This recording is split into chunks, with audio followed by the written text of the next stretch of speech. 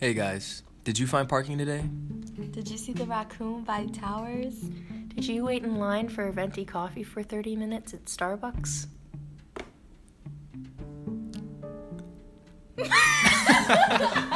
That we just all say. Like, okay, now what? We can cut out this part though, right? Yeah. Yeah. We can. Welcome to JMJ's. Do you want to say it all at the same time? Okay, Yeah. yeah. Okay.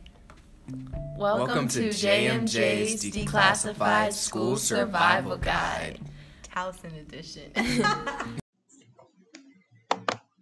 Welcome to today's episode of JMJ's Declassified School Survival Guide. IB, AP, or neither.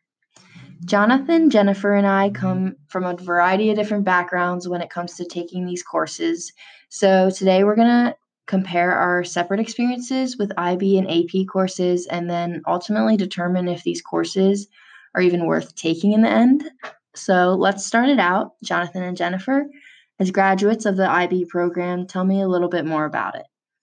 So according to the IBO's website, their mission statement says that they aim to develop inquiring, knowledgeable, and caring young people who care to create a better and more peaceful world through intercultural understanding and respect. This says that they encourage students across the world to become active, compassionate, and lifelong learners who understand that other people, what their differences, can also be right. And it's basically what makes IB different from AP is pretty much just the process of getting in. So basically what's happening is when students apply, they're applying for either a diploma or a certificate, and they're referred to, a diploma or certificate candidate. And so, there's an interview, you need your resume, you have to write an essay. It's low-key a lot like applying to college in a way. And then there's like prereqs you have to take.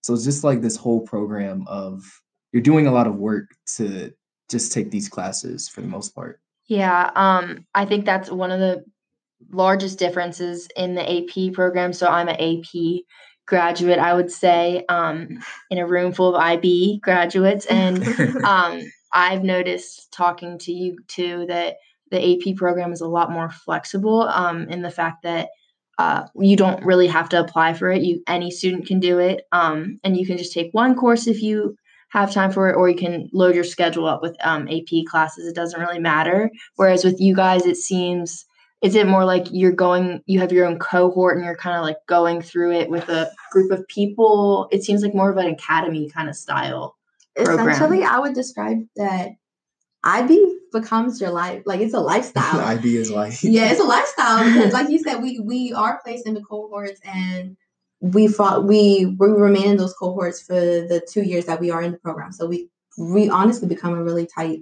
family in that sense. And I feel like a big difference is like you don't pick your IB classes. It's like a scheduled set of like classes and stuff for you to take. Mm-hmm. So it's not like, oh, I want to take this AP class. Like I was an AP and IB. So it's not really like so much as a menu kind of option. Uh-huh. It's just like these are your requirements to, a lot like getting a degree. Like you have certain requirements mm-hmm. you have to meet in order to get a degree. And they call it a diploma. So. And do you have to take? The requirements, is it like science, but just upper level science, or English and upper level English? Is it like that, or is it a lot different kind of courses that you wouldn't have in a normal education?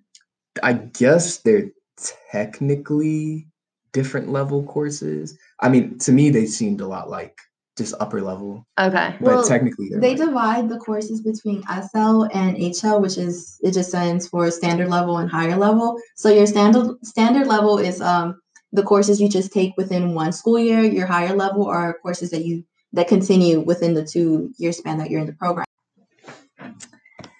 So Crimson Education Organization has an article that discusses the pros and cons of the IB program. So let's see how these pros and cons line up with our own personal experiences as graduates of the programs. So let's dive in. The first pro, they have global recognition. So with the IB program, it is recognized by all leading universities, which they're saying theoretically really helps your application when applying to these universities and colleges and builds up your resume. So what do you guys think about that one?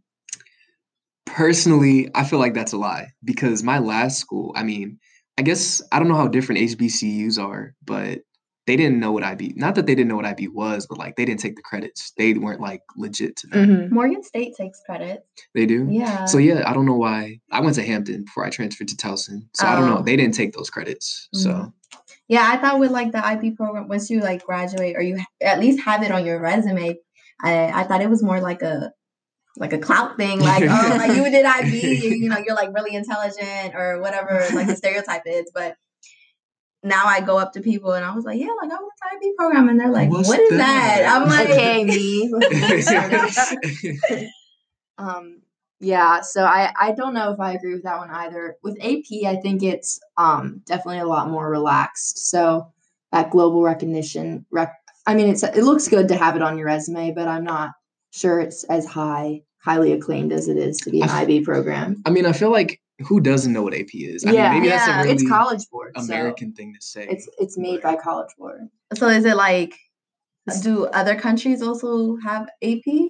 I'm not sure, but I know College Board runs like the SAT and all that Right. stuff, so I guess it's more Like, accessible. More like for the United Mhm. Yeah, I guess so, yeah, because nobody really ever questions what AP is. Yeah. So Just to answer your question, yes, AP is also globally. Oh, is it? recognized. I didn't Yeah. know that. Wow. So okay. Well, IB thinks they're so cool. Okay, well, we can definitely say that global recognition isn't something that me, Jonathan, or Miranda has experienced. So Yeah, moving on. So for our next pro, we have it helps with university preparation. Do you feel like, Jennifer, that it helps you be prepared for university? in terms of like writing papers and learning how to manage my time, I do think that it prepared me in that way. I also do think that it helped me become a more critical thinker. So I think in that, I think I actually kind of agree with this. I agree with that as well with Okay. AP. Yeah.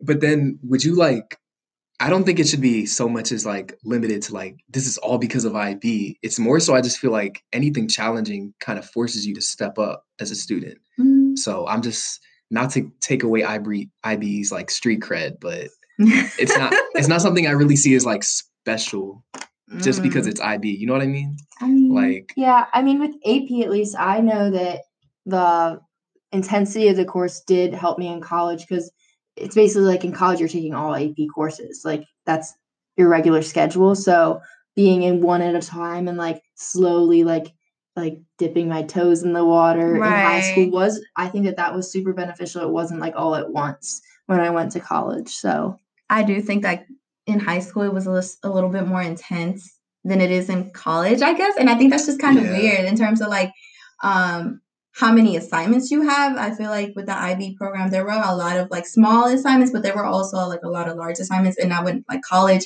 it kind of just depends on your professor. You can have like 5 assignments the whole semester, or you can have it like a traditional school, just homework, quizzes and exams and things like that. So, and one pro that I'm not seeing on this Crimson Education list is the amount of money. I mean, I personally saved enrolling in AP classes. I just did a calculator. I logged in the 4 classes I got credit for and logged in Towson University, and it estimated that I saved about $4,700 just that's hefty. Yeah, that's like half a tuition for a semester per year. wow. So like that's like a lot of money, and I mean I paid $20 for 5 steps to a 5 book. So I mean the return was crazy good for this. No, definitely. Because then I know that with each IB like exam, it's like double the price of an AP exam. Oh really? Yeah. So the more you know. Okay, so now we'll move into talking about the cons. And so we'll talk about, I guess, time outside the classroom. Personally with IB, I felt like, or not even me, my coordinator, my IB coordinator, coming into the program, this is your junior year in high school, she off the bat just told us that her personal recommendation when being in the program is to not have a job. And for me, that was kind of like, why not? You know, because it's like, Right. You want your own money in high Yeah, school. you So want, it's like, and just aside from that, there's just sometimes people or other peers in my classroom, they had to work a job. I had to work a job. I remember there were many nights where I wouldn't get off of work till like 11 o'clock at night, and then I still had so many assignments due for the next day. So I just think that certainly the time commitment in this program, it's a lot to ask for from a high school student. What do you think? Yeah, I agree with you completely. Like if I were in the IB program where you are taking like a lot more classes, I would feel the same way. I guess like the positive with AP again is that you can kind of fluctuate between one or a lot of classes. So depending on like your needs outside of the classroom, if you're in a environment where you need a job and you need to support yourself, then AP is like very beneficial compared to IB.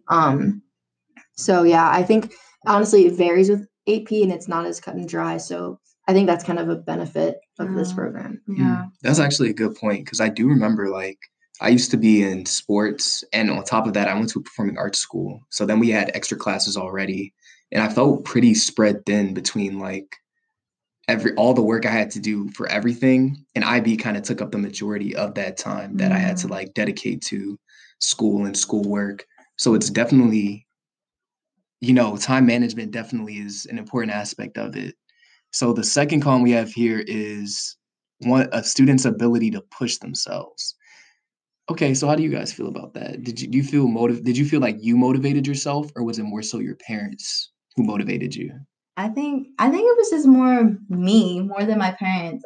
Just because I didn't think my parents understood what exactly I had, like what I was learning or what it was for. They just knew it was a rigorous program, and so that they kind of equated it to being like a successful program, and it was supposed to like increase my chances of going to college or just being a successful person in general. And so I feel like it's like a lot of my ability to push myself is just it was just me and my coordinator, and of course being in the cohort, you kind of create that support amongst your classmates. I remember lots of nights where we had assignments due and then just coming off work, and I still had a lot to do before the next day, and sometimes it was you had to just cry. Like that's very real. Like I remember my classmates would say that I'm like, have you cried this week? Like I don't know about you, Jonathan, but like I feel like it was that intense for us, where sometimes we just had to cry, had to let it out, and then just get back to our work. Yeah. I mean, I did my fair share of crying in high school, but I definitely feel like, you got to take into account just people's backgrounds, I guess. Like, I know majority of my motivation just came from the fact that like both my grandparents have degrees. My mom, my dad have degrees. So the fact that I was going to college was pretty much expected of me for the most part. And a lot of my motivation came from that. So then considering like people who don't come from, families with backgrounds in education or backgrounds, like my mom's an actual teacher, but it's like people just who don't have that same like foundation. Yeah. Where's that motivation coming from? And of course there's those really motivated students who just want better, but it's not likely. They're the minority, not the majority. So it just really makes you wonder, like, what's really gonna push that student to look. After hearing our opinions, now let's hear from one of our callers. Oh, we have one right here. Hey, caller number 1. What's your name and what do you have to say about the IB program? Hello, my name is Natalia, and I was in the IB program for my entire high school career, coming from pre-IB to the actual IB program. I think that the IB program is like very great in like context, and it's a very good concept for wanting to push high school students and allow them to have deeper knowledge of subjects that go beyond the regular curriculum. It can also have very adverse effects on students' mental health by damaging the self-esteem, but often not making them feel good enough because they weren't adequately prepared for such a high intensity program. It also allows for students to be either depressed or feeling sad or have the fear of missing out because they weren't allowed to have a regular high school career, and they saw their peers often able to engage in extracurricular activities or just regular teenage stuff while they were at home busy with their extended essays or other difficult projects. And because some schools don't have the budget to adequately support the IB program, it also left students with a lack of support and having to come up with all these big inventions and big ideas all by themselves, which ultimately led to more stress. Although I do feel a little more fear for college by being a part of this program, I don't think that it was absolutely necessary to endure all that in order to just get here and still succeed. After hearing from one of our callers, I think one of the things that really struck me was her pointing out that having additional funding for resources could have alleviated a lot of stress for students and helped them be more successful. And I mean, just overall, it just seems that IB is way more expensive than AP. For IB, actually, I have the exact numbers here, and it's $172 registration fee each year, in addition to $119 fee per exam. AP exams are only $94. So, Wow. I mean... Did you guys have to pay for the exam? Personally, no. We didn't have to pay. I mean, the school paid. But that's still money that could be going towards other resources. You know what I mean? Yeah. We had the option to ask for help, but they didn't just give you a free exam. Yeah. Wow. So, yeah. For my school, we also didn't have to pay for the exam, which I think is interesting because out of my cohort, it was only 3 people who got the diploma and actually passed. Oh, wow. Out of how many people? Out of a class of 20. So I'm thinking if we have this funding, why use it towards tests when we can use it towards providing additional resources that can help us actually pass those We've tests? talked about all the issues that we've had with these programs. Right. So I'm curious as to what the state can do, or I guess schools, or how schools can distribute the funding amongst the IB or AP program. Just like in the state of Maryland, there are only 32 high schools that have the IB program out of 282 public schools. And out of those 32 high schools that do have the IB program, 6 of them are located in Prince George's County. And still having these programs in the county is still found to be one of the most underperforming school districts, according to PART. Yeah. Okay. So I guess we're just wondering, is it really worth it? Is the benefit exceeding the requirement? Yeah, I even have, this is in a different county, Maryland, Montgomery County. They enroll the most amount of students of any other county in Maryland with 163,000 pupils. They're regarded as fairly well funded, but there's 2 distinctions within the county. There's one part near Chevy Chase, Potomac, Bethesda. They're mostly white and Asian, very high achieving, and nearly all the graduates from these schools, they go to college. On average, each student takes 1.3 AP exams, and they have a pass rate of about 82%. But in that same county, there's another part near Wheaton, Silver Spring, Briggs, Cheney, that nearly half of the amount of AP exams in the other part of the county are taken per pupil, and they only have a pass rate of 59%. So even though it's all in the same county, it just raises the question where it's what's that underlying problem between the 2 parts of the county, and should we be really pushing these programs, or should we be fixing what they are now? Right. I feel oftentimes we correlate the term a rigorous classroom or a rigorous program. We correlate this to success, and as we can see, that's not the case between these 2 counties.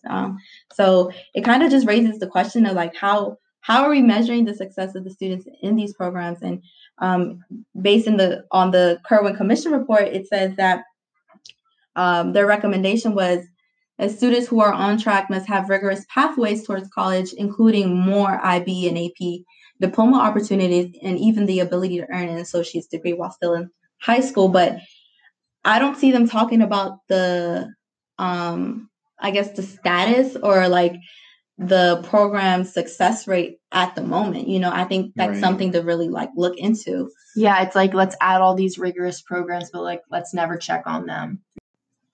So considering everything we've talked about today, the question still remains, do rigorous high school courses contribute to future success post-graduation? Let us know your thoughts and feelings on what we've discussed today, and let's begin a conversation about something that's rarely ever talked about. And that's a wrap, folks. That was J&J's Declassified School Survival Guide. Yay!